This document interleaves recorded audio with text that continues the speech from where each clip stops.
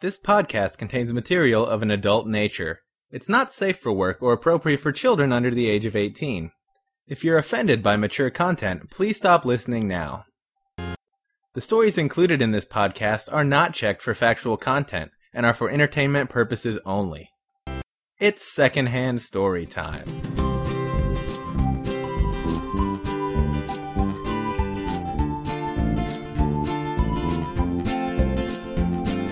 Hello, and welcome to episode number 34 of Secondhand Storytime, the show where we tell stories we heard from someone else. I'm Will, your host. This week, I'm happy to be joined again by my longtime friend Nathan. This time, telling a story about a coworker's neighbor, who, at the least, is a bad neighbor, and at the most, might be crazy. Please enjoy. Alright, I'm back with my buddy Nathan again. Hello. Yeah, glad to have you back. Yes. Yeah, you've got a secondhand story. This time, I guess, not involving Dan. No. I'm. This does involve someone else at work. Okay. He's having some issues with a neighbor of his. All right. Well, it sounds promising already. So whenever you're ready, get started. All right. Well, first off, I do want to send a shout out to the folks at Bluegrass Brewing Company. I'm enjoying their Nut Brown Ale, which tastes vaguely of cigarette ash. No, seriously, it tastes exactly how like a just cigarette ash in an ashtray the day after, like the morning after you get that hangover, and you're staring at the cigarette ash, and it just reeks, and then this beer it's like cigarette ash, but I'm gonna finish it anyway. Yeah, well, I imagine the end result will be the same, regardless of taste. Okay, so anyway, this a little bit of backstory. My buddy Drew is a recent homeowner.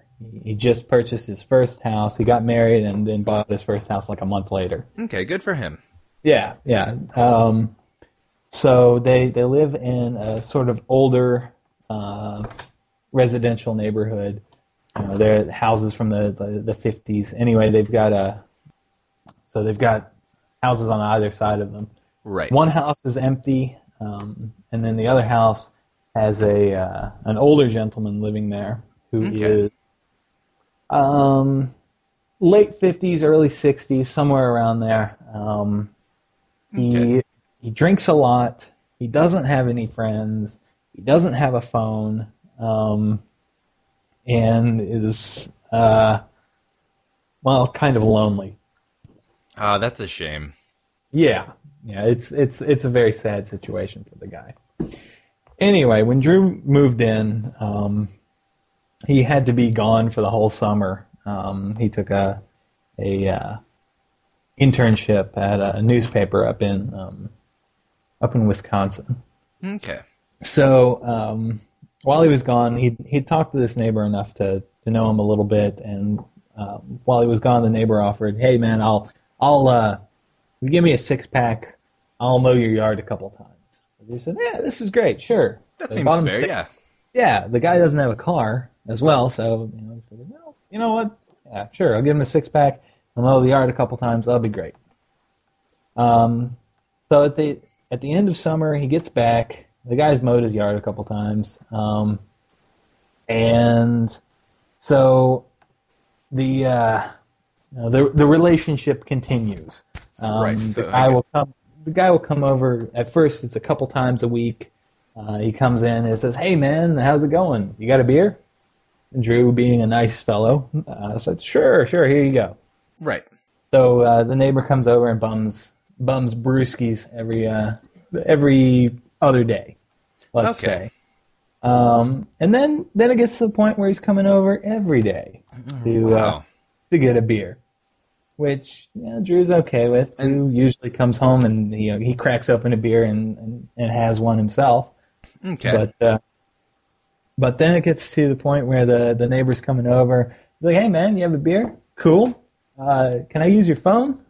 Then he uses Drew's phone and makes a call. And Drew's wife is a little bit creeped out by the guy because he's over there all the time. From time to time, she can catch him peeking in their windows. Really? Yeah, just doing general creepy old guy stuff, but maybe he had a legitimate reason to be there. Maybe he's just checking to see if they're home. Right. That's understandable, I guess. Yeah. But it's still a little weird. Yes. So she is getting increasingly weirded out by the guy. Right. So he's coming over every day, use the phone and get beer. And what breaks it is he comes over one day, and instead of using the front door, he just goes in their back door.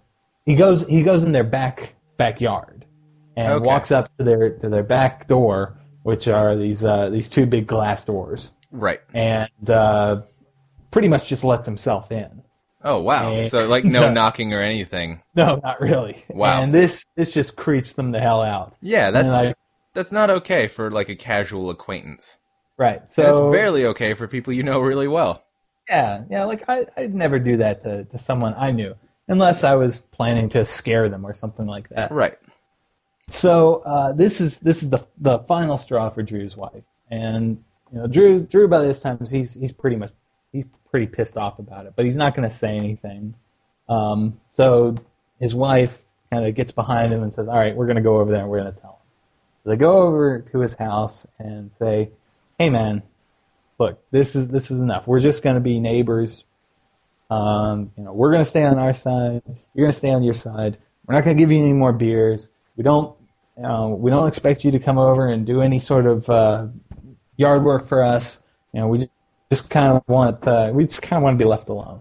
So right. he doesn't take it so well. He gets a little bit pissed off. He's like, "Oh, all I wanted was a couple beers. I just did some yard work for you." And so he's not exactly happy about it. Right. So that's all they hear from the guy for a couple months.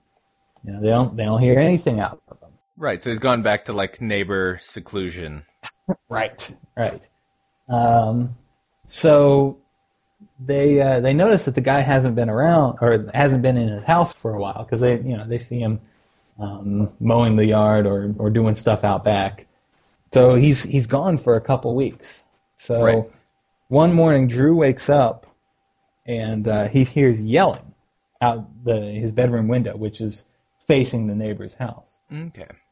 So do you have any idea what time of day this is? If he's waking up, it's morning, but this is probably around 7:30, 8 o'clock in the morning. Okay, so it's not like a late Saturday where he just happened to be getting up. This is early. No, this is early on a Monday morning. Okay. So apparently the neighbor had come home the night before, and apparently he had tied one on because he is still drunk, and he is yelling. And he is yelling something like, "You're about to get a reality check, Devin." Devin is what he calls Drew. Apparently the people who owned the house before Drew and Meg owned it were Bosnian. Okay. And the guy's name was Devin, and he still thinks that Drew is Devin. He will refer to Drew as Devin and as a Bosnian. So something's clearly not right with this guy where he hasn't adjusted that there's a different person there. Yes. So Drew, he gets up, he puts some clothes on, and he goes outside and he looks around, and the guy's gone. Right. So he comes back in and he starts making himself breakfast. And then he hears some music blasting from outside, coming from the neighbor's direction. So he goes and has a peek, and the guy's out there shouting again. And it's this old guy. Right. But he's dressed very oddly. He's really? got jeans and a cut-off T-shirt on. So when you say a cut-off T-shirt, no sleeves. No sleeves. Sleeveless T-shirt. But not a belly tee. No. Not an 80s cutoff. Okay. Not like a Styx drummer or something like that. Okay, just checking. He's got a baseball cap turned around backwards and a cigarette over his ear. And he's got a big red bandana tucked into one of his front pockets on his jeans. Okay. I don't know where he'd been for the last 2 weeks. Maybe it was like a training camp for the Bloods. I guess they're initiating in the suburbs now. Yeah, and like where you live, your city is not really... There's not like a gangland problem there. No. It's not that kind of thing. This is South Central Kentucky. We don't even know what the hell that is. That's the only reason I bring it up, is that this is not like... You wouldn't see gangbangers just walking around. No. And if someone commits a crime against you, they are almost certainly not in a gang. Yes. Most assuredly, yes. But what really is the most important part of this this picture is that the guy is blasting "Shout at the Devil." It is just roaring behind him. It's like the guy's been playing it to get himself pumped up and ready to yell Devin down. And once again, the guy just screams, "You ready for your reality check, Devin?" Like, I can't anticipate anything good happening next. Well, no. Apparently, Drew went back inside, or went back to his kitchen, and he's like, "Shit, I gotta leave. So I'm gonna have to deal with this." Right. So he went out his front door, or he got all his stuff together and went out his front door, and the guy was gone. Really? And yeah, he went back inside. Wow, he really it's like high tide and low tide with that guy. He's ready to go, and then he's completely gone. Twice now. So Drew left and did not confront him, which is probably a good thing, because the guy was probably still drunk from the night before. Yeah. Got home, said it was time to party, and got toe up. Must have been. Yeah, I mean, he hasn't heard anything a peep out of the guy since.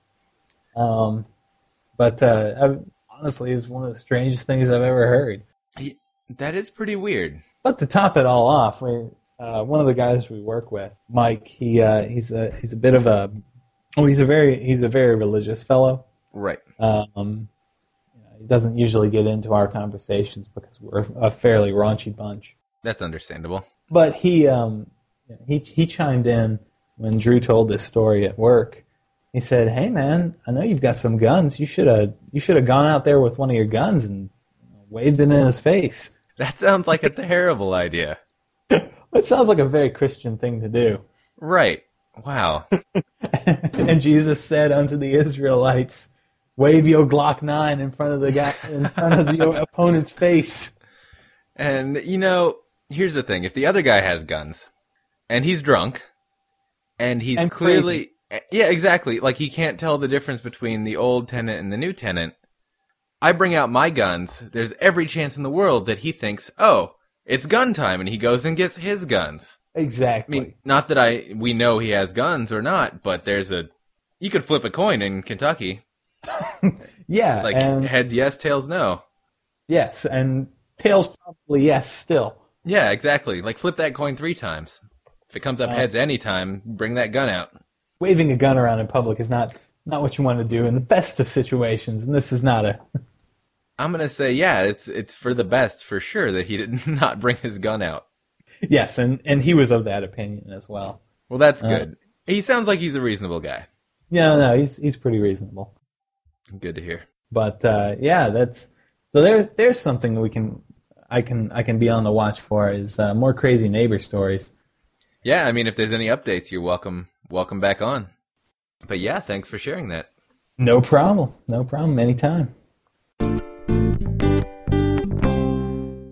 Time for feedback now. I'm happy to say there were a couple of comments left about last week's episode on our blog. Travis wrote in to say, "Well, at least they weren't having consensual sex in the missionary position."